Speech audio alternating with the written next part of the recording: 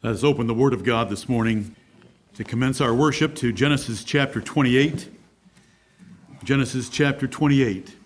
We have come into the house of the Lord this morning, and when we use those words, we think that entering a doorway is entering the house of the Lord when it truly isn't.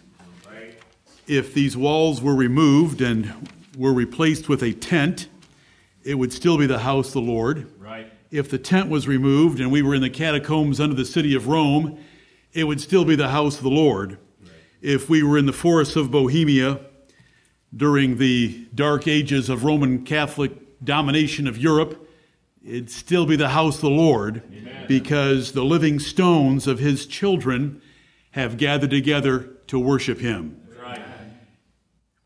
Allow me to repeat myself a little bit from the Friday update that I emailed you and review a few of the houses of God to excite your hearts about what we're doing.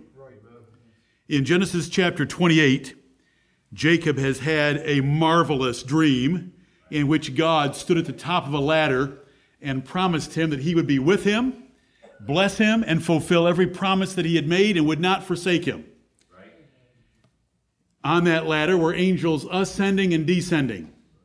The same picture that Jesus Christ drew of himself to Nathanael in John chapter 1. That is God's presence and power, protection with Jacob. It was a wonderful dream. Jacob needed it. Jacob was all alone, and he was running away from home because his brother Esau had promised to kill him as soon as dad was buried. And so it's a great dream, needful for this time in Jacob's life. I want to read at verse 16. And Jacob awaked out of his sleep, and he said, "Surely the Lord is in this place, and I knew it not." And he was afraid and said, "How dreadful is this place! This is none other but the house of God, and this is the gate of heaven." And Jacob rose up early in the morning and took the stone that he had put for his pillows and set it up for a pillar and poured oil upon the top of it. And he called the name of that place Bethel. But the name of that city was called Luz at the first. We have Bethel, Bethel, Beth, house in Hebrew, and El, Elohim, for God, the house of God. This is the first house of God we meet with in the Bible. Though Abraham worshipped at Bethel as well, Jacob gives us the meaning of its name and how it originated in its name. This is the first house. God was there. It was a dreadful place to a man that didn't have the intercessory work of the Lord Jesus Christ in his conscience like we do. We can boldly enter into the presence of God, unlike our Old Testament fathers who had more of a fear to enter into that presence. Right. And who had among themselves at times superstitions that to see God was going to be your demise and death. This is beautiful. It's called the house of God, the house of the Lord. In our prayer meeting this morning in the back, there were several references by several different men to the fact that we were in the house of the Lord and we ought to make today a great day in his house. And I want to remind you of that by this first example of a house of God. Now, this congregation is rather small. It's Jacob. It's Jacob and the Lord. It's Jacob and the Lord and angels. And our congregation is rather small. But we have the Lord. And we have the Lord Jesus Christ that Jacob didn't have. Jacob had the triune God, God the Father and Word and Holy Ghost, but he didn't have the Lord Jesus Christ, the God-man and mediator and intercessor for us. We have him here with us today as well. And we have an innumerable company of angels with us. Not just Jacob. Don't think those kind of thoughts. The house that we have today is far better than anything Jacob ever imagined. He couldn't imagine it because he didn't know enough. Do you know how many books of the Bible Jacob had? None. He had none. And we have the revelation of God that gives us all things necessary for life and godliness. Right. After Jacob, we have the tent that Moses built for the Lord. A tent. We're told about its colors. We're told about its fabrics, its decor, its furniture, how it was to be built, who was to build it. Bezaleel was the man gifted by God to make that house, but it was just a tent. The high priest could only meet with God once a year, and he had to have blood for his sins, the sins of the people, when he went into that Holy of Holies once a year. That was a pretty pitiful, that's what the New Testament calls it. The Apostle Paul would say that Old Testament worship was beggarly, carnal, weak, worldly. That worldly tabernacle is gone. David, sitting in his house after he had defeated all of his enemies, realized this isn't fair. I am sitting in a finished home, and the Lord's being worshipped in a tent. I'll build him a house. The Lord said, you can pay for it, but you're not going to build it. Your son Solomon's going to build it. So Solomon built him a temple. David gathered for it with all his might so that that temple would be exceeding magnifical. Right. Those are the Bible's words. That's the Holy Spirit's choice of words. David said, this palace is not for man, it's for God. It's not for me, it's not for an earthly king, it's for a heavenly king. Right. So it needs to be the best. It needs to be costly.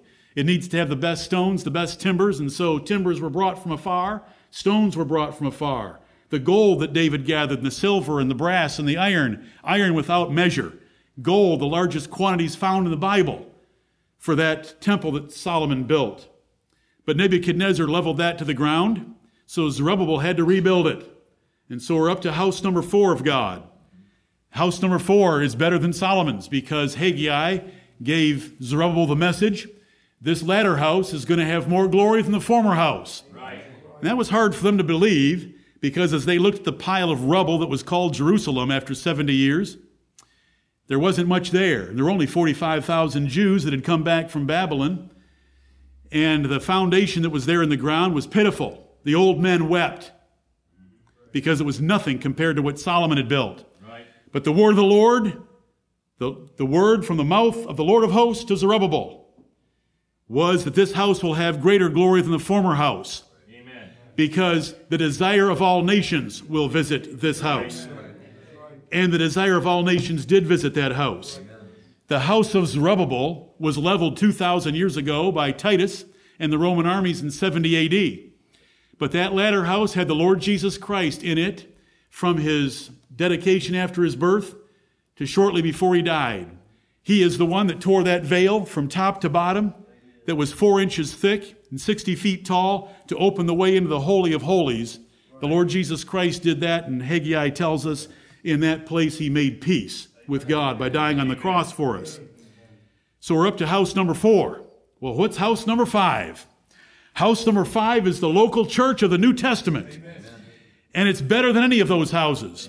Every single one in here can go into the presence of God individually or collectively together, and we can worship God. Amen. Let's look at Hebrews chapter 12 to see how it's described for us to fully appreciate what we've come to in the New Testament. The New Testament church is called the house of God. 1 Timothy chapter 3 and verse 15. It is called the temple of God. 1 Corinthians 3:16. 2 Corinthians 6:16. It's called these things because it is these things. It is where God dwells on earth, where he meets with his people, where his people meet with him, where the Lord Jesus Christ comes and is worshiped, and where the angels of God attend to our assemblies. Hebrews chapter 12 at verse 22. But ye are come unto Mount Zion. Now this is not Mount Zion on earth. This is spiritual Mount Zion. As Paul would teach in Galatians and other places, and especially in the book of Hebrews, where he's wanting to educate these Hebrew Christians that had left Old Testament Moses worship to follow the Lord Jesus Christ. Listen to this one sentence that I'm about to read to you. Hebrews 12:22. Ye are come unto Mount Zion, and unto the city of the living God, the heavenly Jerusalem, and to an innumerable company of angels, to the general assembly and church of the firstborn, which are written in heaven, and to God the judge of all, and to the spirits of just men made perfect, and to Jesus, the mediator of the new covenant, and to the blood of sprinkling that speaketh better things than that of Abel. Amen. Amen. We have come to something special in the New Testament church. This is Paul writing to Hebrews, telling them not to look back at anything Jewish or anything Old Covenant, and not to look forward to anything Jewish, but to look right then where they already were come to the kingdom of the Lord Jesus Christ and the church of the Lord Jesus Christ. Amen. When we worship today, we are worshiping with God, the judge of all. We're worshiping with the firstborn. We have a mega church because we're worshiping with the general assembly, which is already gathered in heaven, the spirits of just men made perfect. We have an innumerable company of angels that desire to look into the things that are ours because they are our servants, because we are the sons of God. This is incredible. It has nothing to do with these walls. It has nothing to do with this address or a sign at the road. It has everything to do with us being baptized believers of the Lord Jesus Christ and the sprinkling of His blood, which is better than any blood that was ever sprinkled by a high priest of the Jews. The Lord Jesus Christ shed His own blood, offered it to God, and it was accepted, and we were made accepted in the Beloved. This is our church. This is the house of the Lord. Now, briefly, the Old Testament houses of the Lord were rather simple in construction and held together by thread, ropes, stones, nails, mortar. Jacob just had a stone with some oil poured in the top because that's all he could give. He didn't have anything else. In fact, he's going to tell us that when he left home, all he had was a staff and a little bit of oil, because we can tell that he poured out the oil as an offering to God. Moses built a tent, and so it was held together with threads and ropes. And then there was Solomon's house. Then there was Zerubbabel's that had stones and nails and mortar and timbers. What about our house? Don't forget the walls. Forget the building committee. They don't have a thing to do with the house of the Lord. They're just going to give us a place to meet so it doesn't rain on our heads. And it gets cool in the summer with HVAC. Think about it. We are living stones. What attaches us together? What binds us together? What holds us together? How are we compacted together, like it's described in Ephesians chapter 4 and verse 16, but by the showing the truth in love, speaking the truth in love, and building ourselves up together in love. Amen. Love is the binding agent of a New Testament church. It's brotherly love. He's given us the perfect example. He's enabled us by regenerating us. He's filled us with the Holy Spirit. We can do all things through Christ, which strengthens us. We unite ourselves together and compact it into a beautiful structure that grows up to the full measure of the stature of Jesus Christ, with Him as the head, through love. Amen. Through love. And above all these things, you read last night in Colossians chapter 3 and verse 14, and above all these things put on charity, which is the bond of perfectness. For us to have a perfect church, it is to love each other, and to love each other the way the Bible describes that love, and to have a passionate compassion and bowels of compassion and bowels of concern and care for each other the way the Lord did for us and served us. Oh, Heavenly Father, help us to this end. David was committed to building something exceeding magnifical for God. We love that spirit about him. David did never do bare duty. David always wanted to go above and beyond in serving the Lord because he had a passionate love for the Lord and a delight for Him that most men don't have. I mean, most Christian men and women. David was exceptional. He was a man after God's own heart. We want to be like him. So how do we build something exceeding magnifical, since we can't bring the gold, we can't bring the silver, and that's really quite irrelevant to what goes on right here? We bring brotherly love. And we commit that we're going to love each other. We're going to overlook each other's faults, and we're going to show brotherly kindness to each other. And we can bind this church together and make it beautiful in the sight of God. He doesn't care about the beauty of a building. He doesn't care about the beauty of the grounds. He cares about the beauty of our relationship with each other and with Him.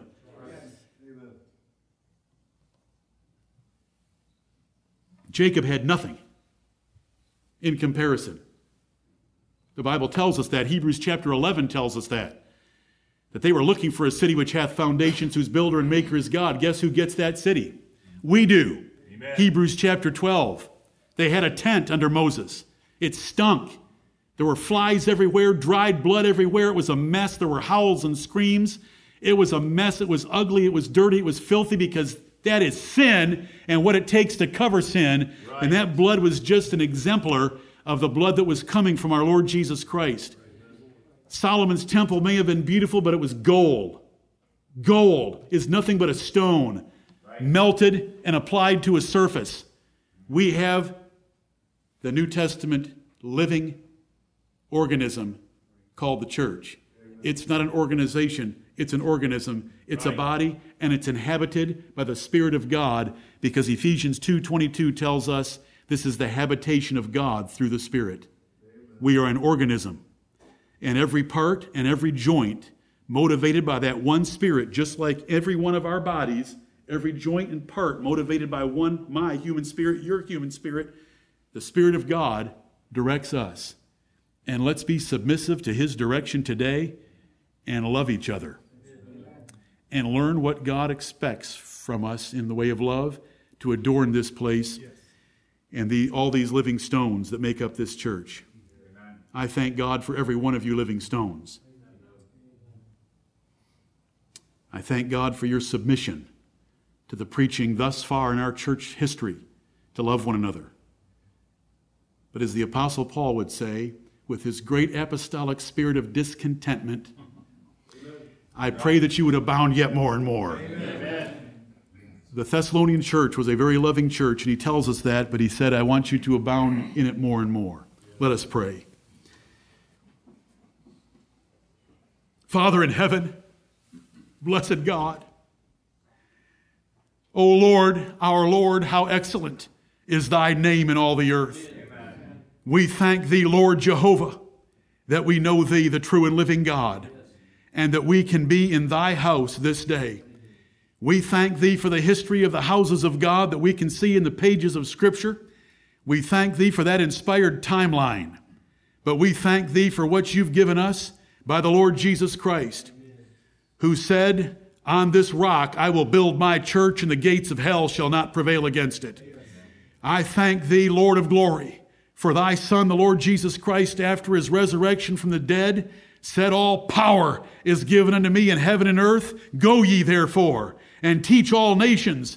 We thank thee, Lord of glory, that we, Gentiles, in a nation far from Israel, have heard the joyful sound that Jesus saves, and have believed that wonderful message, have been baptized in his glorious name, and are assembled together today to worship him who loved us and gave himself for us. Amen.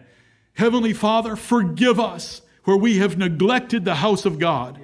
Forgive us where we have come in here in some perfunctory spirit and perfunctory movements and gone through the motions. Oh, Heavenly Father, enliven us today, quicken us, lift us up by the Holy Spirit, that we would fully understand and appreciate what we have to be in your house. We thank thee, Lord of heaven and earth, that we have come unto Mount Zion, which is above, the city of the living God, the heavenly Jerusalem, to the spirits of just men made perfect, and an innumerable company of angels. We thank thee that in the revelation of the gospel, we are in the inner circle because we are the sons of God by the death of the Son of God for us. Amen. Oh, Heavenly Father, be with us in this assembly. Yes. Be with our singing. Be with everything that is said and done. Be with the reading of Scripture and the explaining of it. Be with the hearing. Be with the fellowship afterwards, that everything that is said and done this day will bring honor and glory to thy Son and delight to thy soul and heart. Father, forgive us our sins. Receive our thanksgiving for this great nation in which we live. We pray for rulers from high to low, that you'll be with them and lead them and guide them for the sake of your people that live as citizens in this nation. Amen. We pray for your churches, their servants, and the saints in them around the world, that you will bless them as we have already prayed this morning. Heavenly Father, we thank thee for every good gift that comes down from above, from thee with whom there is no shadow of turning. O Lord, the turning is only in us. Turn us unto thee, and we shall be turned. Bless us now, we ask in the name of the Lord Jesus Christ, to whom belongs honor and glory, blessing and riches, wisdom and power, forever and ever. Amen. Amen.